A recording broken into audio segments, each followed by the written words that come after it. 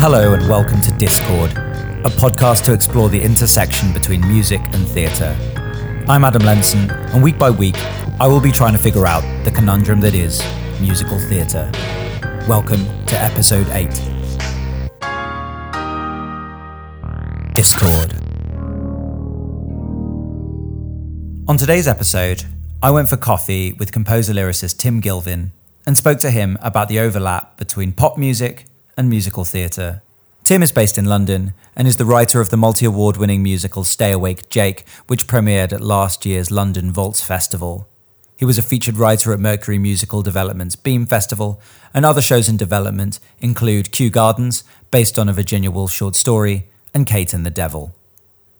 Tim grew up thinking and hoping he might be a rock star, but ended up writing musicals. I guess, first of all, I thought I would be in a band. I thought I'd be the lead singer of a successful rock band from Swindon. And we had limited success in that we got played on BBC Wiltshire Sound. In episode 4, I Hate Musicals, David Ralph said one of the things he thinks all creative people want is to be in a band, because being in a band is just something that's unashamedly cool, whereas musicals are not. People in bands are cool, aren't they? I suppose everyone wants to do that. But also they're the main composers that we see in our day-to-day life who are active and who have a voice in mainstream culture.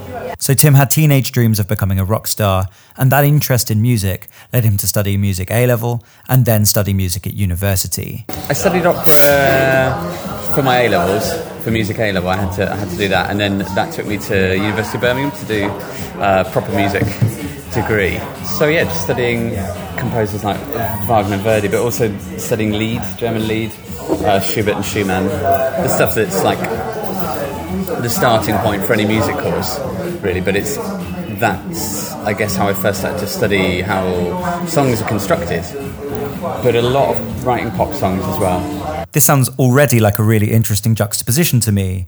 A teenage interest in rock and pop music, then leading on to a formal education in music at university, and then flipping back and forward between writing pop songs and also learning about song structure and music structure formally. It was only really after studying opera that I first heard musicals that I actually liked. I think it takes a lot of people a while until they get to hear the musicals they actually like. And that's because the musicals thrown in our faces, the ones given the most airtime, tend to be the traditional, cheesy, big, glossy, bombastic musicals, the Disney films, the adaptations, the jukebox shows. People assume that musicals only mean these shows. I had my songwriter identity. I was just going to write songs. And then went to university and they had a musicals theatre society that everyone that I knew was involved in, but I was sort of sniffy about because I thought musicals were rubbish. And went along and it was Sweeney Todd. So I had to listen to it and I just couldn't believe it. Sweeney Todd is a 1979 musical by Stephen Sondheim and Hugh Wheeler. And it makes sense to me that Sweeney Todd is what readjusted Tim's ideas of what a musical can be. For a start, it is a dark, brooding piece about a serial killer. Instead of being upbeat, polished and entertaining, it is scratchy, unpredictable and scary. The music is sweeping and thrilling, and the lyrics are staggeringly well crafted, witty and poetic. Everyone who says musicals can't be art should listen to this show. There was this piece that was harmonically sophisticated and had great lyrics and great tunes and was on a par with maybe Peter Grimes. Peter Grimes is a 1945 opera by Benjamin Britten. And then the next show that they did at the university was The Last 5 Years. The Last 5 Years is a 2001 musical by American composer Jason Robert Brown. So I hadn't heard that before, so I checked that out. And again, it was something that was speaking to like the more pop songwritery sort of side of me, but it was actually cool. It sounds cool. The strings sound amazing. The guitars are good. It didn't make me cringe. There are, I believe, many musicals out there that wouldn't make people cringe who think they hate musicals. Even people like Tim, who until 19 was sure that only pop music and rock music were worthy listening. Jason Robert Brown references a lot of pop sounds in his musicals, from Billy Joel to Joni Mitchell. He combines it with sound drawn from musical theatre writers such as Leonard Bernstein and Stephen Sondheim. I asked Tim what his preconceived notions were of a musical before he discovered Sweeney Todd in the last 5 years. Just dodgy keyboard sounds, I suppose, is the best way of putting it, and sort of shrill singing. But like any preconceptions, these turn out to be mostly generalizations. Musicals exist that use many genres of music and many types of instrumentation and tell many different types of stories. They exist. We just need to go looking for them rather than simply relying on our preconceptions. However, Tim and I both note that sophisticated, challenging and artistic musicals are a lot more common in America. In America, it's much more of an accepted art form and actors can cross over more easily and things like that. But if you look at our British exports of big musicals, it's Andrew Lloyd Webber and it's Oliver. We don't really have an equivalent of your Sondheims and your Jason Robert Browns in this country, or we haven't had. And I think this is very true. We don't have a continuous history of highly skilled musical theatre writers the way America does. We don't have a continuum of examples of artistic, beautifully crafted musicals that spans nearly the entire 20th century. We don't have the volume and diversity of American composers and lyricists, such as, to name just a few, Jerome Kern, Lorenz Hart, Richard Rodgers, Oscar Hammerstein, Cole Porter, Irving Berlin, Harold Arlen, Yip Harburg, the Gershwins, Julie Stein, Leonard Bernstein, Stephen Sondheim, Jason Robert Brown, Adam Gettel, Michael John LaChiusa, Jonathan Larson, and Lin-Manuel Miranda. I asked Tim why in England he thought musicals were always seen as lower than pop music, lower than theatre, lower than opera. It's interesting, isn't it? Yeah, the black sheep. And maybe it's just because we haven't produced, forgive me, but we haven't produced a great musical in this country for a long time. So because we have a lot less history to look back on of musicals being art, we have a lot less ability to know what a good British musical is, and because of that, we don't make them very often, and because we don't make them very often, people in this country have very little confidence in musical theatre, and very little ability to think of it as a legitimate art form. So, teenage dreams of being a rock star and a writer of pop music led Tim to studying music at university, which in turn led him to opera, which in turn led him to finding musicals that he actually liked. And since he liked the way musicals combined music with narrative, he decided, as well as continuing to write pop songs, to start to attempt to write musical theatre songs. I thought I knew how to write a song, so I wrote a musical, and then found out that I didn't really know how to write a song for a musical at all. I asked him to try and describe the difference between a pop song and a musical theatre song. A pop song, you just need a good sound, a good tune, good lyrics, and good attitude. I like the idea of pop songs needing a good attitude, because it seems to me that pop songs are all about conveying an attitude and a tone, rather than conveying specific detail or information. In fact, it's important for pop songs to be general, because they need to appeal to everybody in as many situations as possible. But you don't need the A to B journey that you need in a musical, and you don't need it to make sense within a scene where people will actually be perhaps talking to somebody directly, or if not, they're in a specific situation. It's the specificity of musical songs that mean that some pop songs, as we've seen from various jukebox shows, don't always work in a dramatic context, even though they might be great songs. A great song and a great musical theatre song are two very different things, it seems. So Tim educated himself as much as possible in the craft and history of writing musical theatre songs. But even so, he says, that doesn't necessarily mean that you're able to write well. Yeah, I don't think any amount of understanding of theory can mean that you necessarily will accomplish what you set out to do. You can read all the Stephen Sondheim books in the world, but until you've actually written something that is good, you won't know how to do it. And even once you have, you probably won't know how to do it again. So he recommends studying, listening to shows and songs that are doing well, reading books of lyrics and craft, and knowing your music theory. But he says learning on its own isn't enough. You actually have to do it, and then do it again, and then do it some more. I used to write songs sort of like 2 a week when I was in my mid to late teens. So before I wrote my first musical, I'd written like 600 songs, most of which were terrible. but that's sort of how you learn, I think. It's like you can't become a good chef without cooking a lot of meals, and you can't become a good athlete without doing a lot of training. It's the same with writing, I think. The only way to really ensure that you're going to improve is if you are religious about how often you do it. I was really impressed with how down-to-earth about writing Tim was. He says that you learn what you're doing and then you just do it a lot. Too often I think writers are precious about musical theatre and songwriting and about what they've written because they say that the work has required such skill, time and precision that they're not willing to amend, adapt or evolve what they've already written. Tim continues this thread by talking about inspiration. I am not sure how much I believe in inspiration. I think if you have what you might call inspiration, then the thing that you create might be better than if you didn't have it. But what do you do for those other times when there isn't any inspiration? Should you just not write at all? And then when you do have the inspiration, will you have the craft and the ability to be able to harness whatever inspiration you've had? Inspiration needs balancing against craft and skill. Theory needs balancing against practice. You need knowledge, and then you need to put that knowledge into action until it becomes instinct. Another important part of songwriting, Tim says, is resisting the urge to judge yourself as you're creating work. I think the important thing for me is to turn off the thing that makes you worry about whether or not it's going to be any good before you do it, and just do it anyway. And then if it's rubbish, that might be slightly disheartening for a bit, but you can just write a different song the next day. So I think it's really important to write crap songs. I love this because talking to Tim clearly illustrates that he knows what he's doing. But he also knows that all the theory in the world and all the knowing what you're doing in the world doesn't mean you always write good songs. So that means you have to be okay writing crap ones until you do.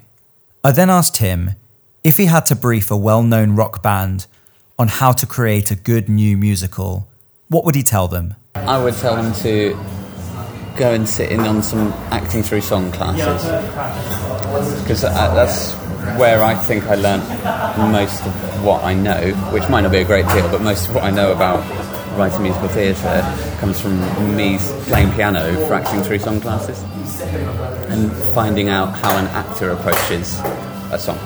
It makes me smile to think of someone like Damon Albarn of Blur sitting in an acting through song class in order to figure out exactly why a musical theatre song was different and how to write a song to be acted in a specific situation. And I think if he did, his musical theatre would get better. Yeah, so I had a job as a music intern at Central on the MA Music Theatre course and got to sit in on some great classes where actors would bring a song and a member of staff would give them ideas about how to approach it differently or acting techniques to apply to it. As a director, I regularly work with actors on songs, and it is incredible just how many decisions need to be made and how much information needs to be decided upon to give a fleshed out performance of a song. Actors need specific psychological actions to play. They need to decide what they are using the words for and how their voice and the shapes of the phrases help to convey the information of the song. I have often found that crafting a performance of a shapeless, inspecific pop song takes so much longer because to anchor it to acting requires a lot more work. A lot more decisions need to be made, and the actor needs to do the work that the songwriter hasn't done to make it specific to a situation, a moment, and a present action. I asked Tim what else he learnt as a writer by sitting in on acting through song classes. The thing that just kept coming back is just giving yourself a clear objective and perhaps an obstacle as well. And that's something I often think of when I'm setting out to write a lyric for a musical theatre song, is what would the objective be and what would the obstacle be? Where's the tension? Where's the conflict? And it doesn't always end up clearly manifesting what you write, but it's a helpful place to start, I think. And you find that some songs lend themselves to it so easily and are made so much richer once you give a student that sort of key. And other songs just don't stand up to it at all. Musical theatre songs should get better when they're acted really well, rather than buckle and weaken. We then went on to talk about a show Tim has been writing called Kate and the Devil. he said that he had conceived some of the songs in the show to function and sound like pop songs. We wrote it really quickly. Me and the book writer Will Hammond, we'd been given a couple of weeks to workshop with students, so we wrote super quick. And we were both just trying to do things that we felt there wasn't enough of in musicals. So he was coming from a place of thinking, would this be a script that I could put on at Soho or the Royal Court or somewhere? These are British new writing theatres in London, well known for edgy, gritty new plays. So there's swearing and drugs and bleakness and sex. And I was trying to include orchestrations and sounds that you don't normally find in musicals. I wanted to include a song by Tim in this episode, and since we were talking about his move from pop songwriter to musical theatre writer, he suggested a song from this show that was constructed specifically to function like a pop song. This song is set in a graveyard following a funeral, and it's about ambition. He's alone, contemplating the cost of her career and whether or not to carry on. Basically, I just thought about the situation and found a phrase, then wrote a song. Now, Tim says he was writing a pop song, but he knew the location the song was going to be set, a graveyard. He knew who was going to sing the song and what they were feeling at the time. He knew that it was going to be a song about ambition and the obstacles that are in the way of that character's ambition. So I would say that his instinctive knowledge of musical drama has permeated the form of pop writing, and that actually he hasn't just written a pop song. He's written a pop song that belongs in a musical. But I'll play you the song and let you decide. Here is A Bigger Smile by Tim Gilvin, and it's a demo sung by Tim.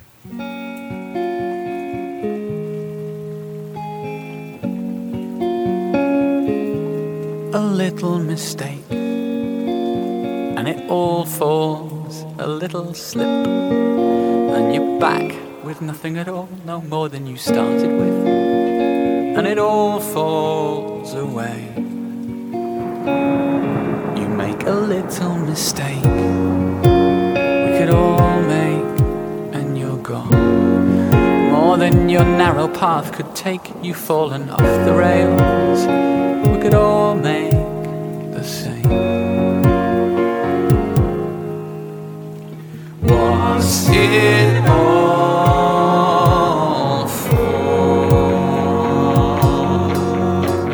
a big car, a nice house, a good job, a proud mum, a proud dad, a loving family, nice food, and a happy child?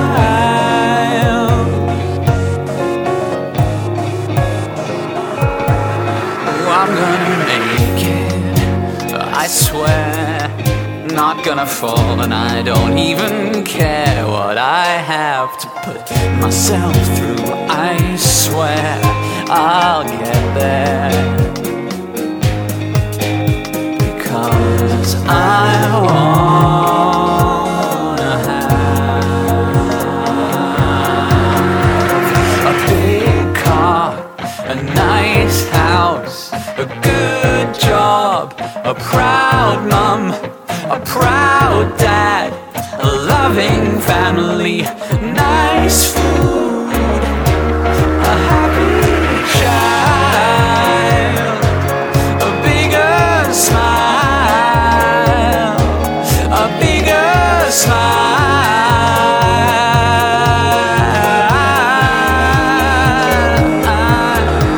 But how long do I have to wait?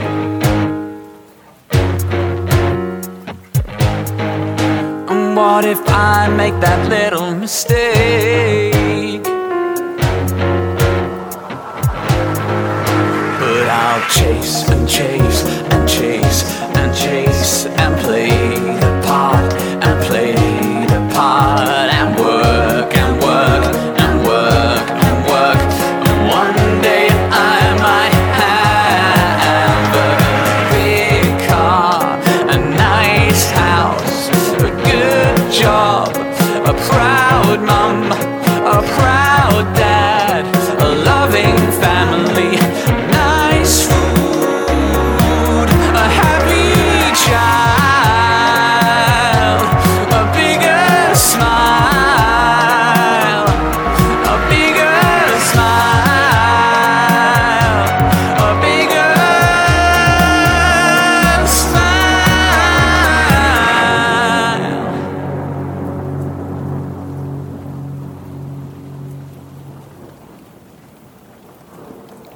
To me, the song undoubtedly sounds like a pop song.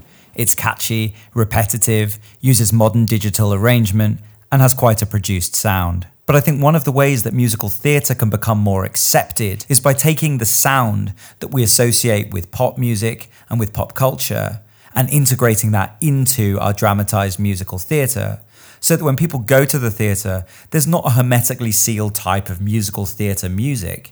Instead, we should aspire to allow musical theatre to contain all genres of music, especially genres and types of music that happen to be the most popular and the most accessible at the moment. However, unlike pop music, which is generally inspecific, when put into a theatrical context, we should aspire to make the music specific, about character, and about situations. I suggest to Tim that because he has spent 10 years internalising craft and theory and figuring out how to write musical theatre songs, that perhaps even when he thinks he's writing just a pop song, the other stuff is trickling in unconsciously. I mean, I wasn't trying to ignore the fact that it was going to be, in this context, but equally, I wanted it to be a number, And I do know what he means, because it does feel like a contained song that speaks to a contained moment in the piece. And despite dramatic content finding its way into this pop song, the song doesn't move the character's thinking from A to B. Rather, it gives insight into a point in time and highlights what they are thinking at that time. It functions like an operatic aria. But I have been wondering lately if all songs in musicals need to progress the plot or the character from A to B. Sometimes it's nice to have insight into that character. Sometimes it's nice to have an aria. So I suggest to Tim that this song functions like an aria, and that actually it's okay for certain songs in musicals to do just that. And in response to that, Tim brings up something said by American musical director Joel Frahm at a Mercury Musicals development masterclass. Some songs are corridors, some songs are room, which I like. I guess that song's a room. It's just a really quick room to assemble.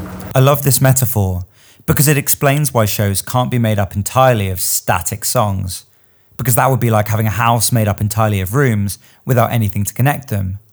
I then suggest to Tim that perhaps pop writers are really good at writing rooms and really bad at writing corridors. Maybe that's it, yeah. Or maybe good at rooms but not good at houses that have a coherent, right rooms that don't seem like they belong in the same house. Maybe it's that. The risk of extending a metaphor. But I think it's a metaphor that's worth extending. In our very first episode, Adam Gwon said that musical theatre should be like architecture. And here, 7 episodes later, Tim agrees. At its best, I believe a good musical should feel like a well-designed and constructed house. Every room and corridor should be well laid out, and there should be good flow and balance between them. The interior of the house doesn't need to be identical throughout, but it does need to be balanced. It does need to feel like each part of the house serves the idea of the whole. And, like a real-world house, I believe a musical should have strong foundations and structure. It should be based on architectural principles and engineering principles. Pop writers may very well be good at making individual rooms. But I think this metaphor shows how hard it is to make a coherent and well-designed musical, and why, even if you know a lot about making great songs, there's still an awful lot to learn before you know how to make great musicals. I asked him how he thought we should be trying to make musicals for people who think that they hate musicals. I try and listen to a broad amount of different genres, different types of music. Yeah, so I played the Hamilton album to death, and I played the Parade cast album to death, and the Sunday in the Park with George Cast album, but most musicals I just don't want to listen to for various reasons. Just put it on and think I'd rather be listening to something else. And I would agree that the best way that musicals can appeal to people who think they dislike them is by musicals not just referencing themselves, but also referencing different genres of music and different genres of theatre, and looking for inspiration in those. So listening to other types of music other than just cast recordings is an excellent way of ensuring that composers can create musicals that aren't just run-of-the-mill. I asked Tim what music he was listening to most at the moment. So I listen to a lot of Joni Mitchell, I listen to a lot of the Cat Empire. I'm listening to Muramasa at the minute, and I listen to this Danish prog rock band called Mew, who I'm really into. I listen to a lot of Biffy Clyro. I'd love to see like a Scottish rock musical one day. I ask if he thinks any of those artists are interested in narrative and storytelling, and so could potentially write musicals. Joni Mitchell is, yeah, but because her lyrics are just, I think she might be the best ever lyricist. But it's very dense. It's the sort of thing you need to unpick, but you can do that because it's a record. With a musical, it's transient and you don't have the lyric sheet. And it needs to be simpler. And it needs to have tension. So she would have to adapt if she was going to write a musical. So here is another way in which pop writers would need to adapt in order to write musicals, which is that even if they are interested in telling stories with their songs, the lyrics can't be dense enough that you need to listen to them multiple times, because in theatre you only get one shot to listen to the lyric of a song. But she is interested in narrative and structure and all of these things. It's just a different way of handling it. One of the reasons people often give for not liking musicals is the very restricted types of music used often in musical theatre. Well, that's like a new phenomenon in the musical theatre sound, isn't it? Because Gershwin and Cole Porter and Richard Rodgers, they were writing standards of the day, and then Claude Michel Schoenberg was a pop songwriter before he was a musical theatre songwriter, right? And when Lloyd Webber wrote Jesus Christ Superstar, he was trying to write rock tunes. He was trying to write, the pop tunes of the day. Chess had a top 10 hit, obviously, with them. I know him so well, because ABBA were writing a musical. This is a very well-made point, because pop music and musical theatre used to be the same thing, and indeed, up until recently, were very connected. However, in recent years, pop music and the sound traditionally found in musical theatre have begun to diverge more and more and more from one another. However, there are still musicals trying to ensure that pop writing doesn't disappear entirely from musical theatre, whether it's Duncan Sheik's writing for Spring Awakening and American Psycho, or Sarah Bareilles' writing for Waitress, or Lin-Manuel Miranda's writing for Hamilton. I hope Hamilton and its impact will be a helpful thing, because it shows that you don't need to sound like anything. You just sound whatever, as long as it's A, really awesome, and B, well structured. For those very few of you who haven't heard of it, Hamilton is a musical that combines hip-hop music with the story of one of America's founding fathers, Alexander Hamilton.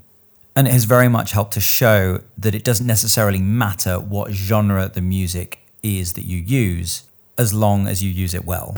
And it works, which is the best thing of all, is that it works. But I suggest to Tim that it works because the writer Lin-Manuel Miranda knows both hip-hop and musical theatre extremely well. They are both authentic for him. I think that too often, writers try and do something that they don't know well and end up doing something inauthentic. Either, for example, they are pop writers who know very little about musical theatre and end up pastiching or sending musical theatre up, or the reverse is true. Perhaps they're musical theatre writers who try and make their piece edgy and relevant by attempting to fill it with music genres and pop that they know very little about. I did write a show that was like an epic musical. It was going to be an epic musical in the sort of Les Mis model. And we never finished writing it, but looking back at my Sibelius files and things, it's not great because I'm trying to in inverted commas, write a musical. So when I wrote Stay Awake, Jake, I was just trying to write for me. It was just, I mean, I had no thoughts about getting that on at any point. I was writing it as like an exercise. So I was just writing tunes that I thought were cool. And it paid off, which is interesting. It's good to know that it pays off to write for oneself, to write something that is cared about and authentic and close to the core of what makes you an artist, rather than trying to do something unfamiliar and distant. I always say that people writing musicals shouldn't be looking through a telescope to see what people are doing in musicals. They should look at story structure, craft, song structure and lyric specificity, and then use those tools and principles to write in the style and genre that is well known and authentic to them. It was very interesting for me, like a real eye-opener. Like, don't try and... I mean, it's the thing that people say all the time anyway, isn't it? But I guess till you make that mistake for yourself, you won't really understand it. But, like, don't try and be something.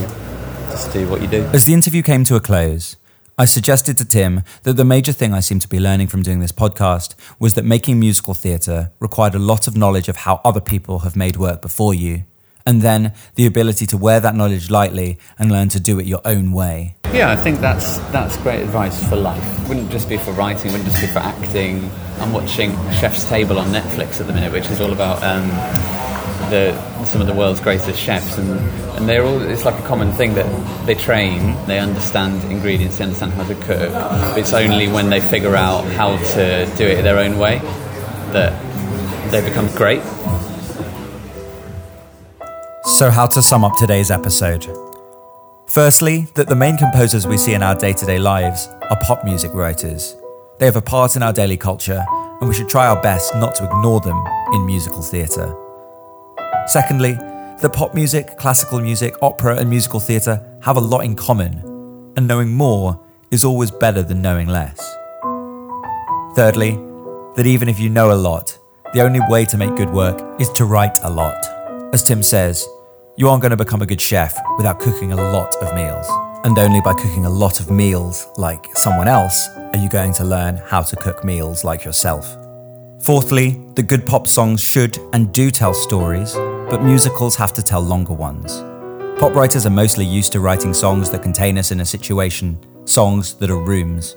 And musical theatre songs can be rooms that don't move us from A to B, but musicals also need corridors as well, which do. And those rooms and corridors need to belong together in a well-engineered, architecturally interesting house.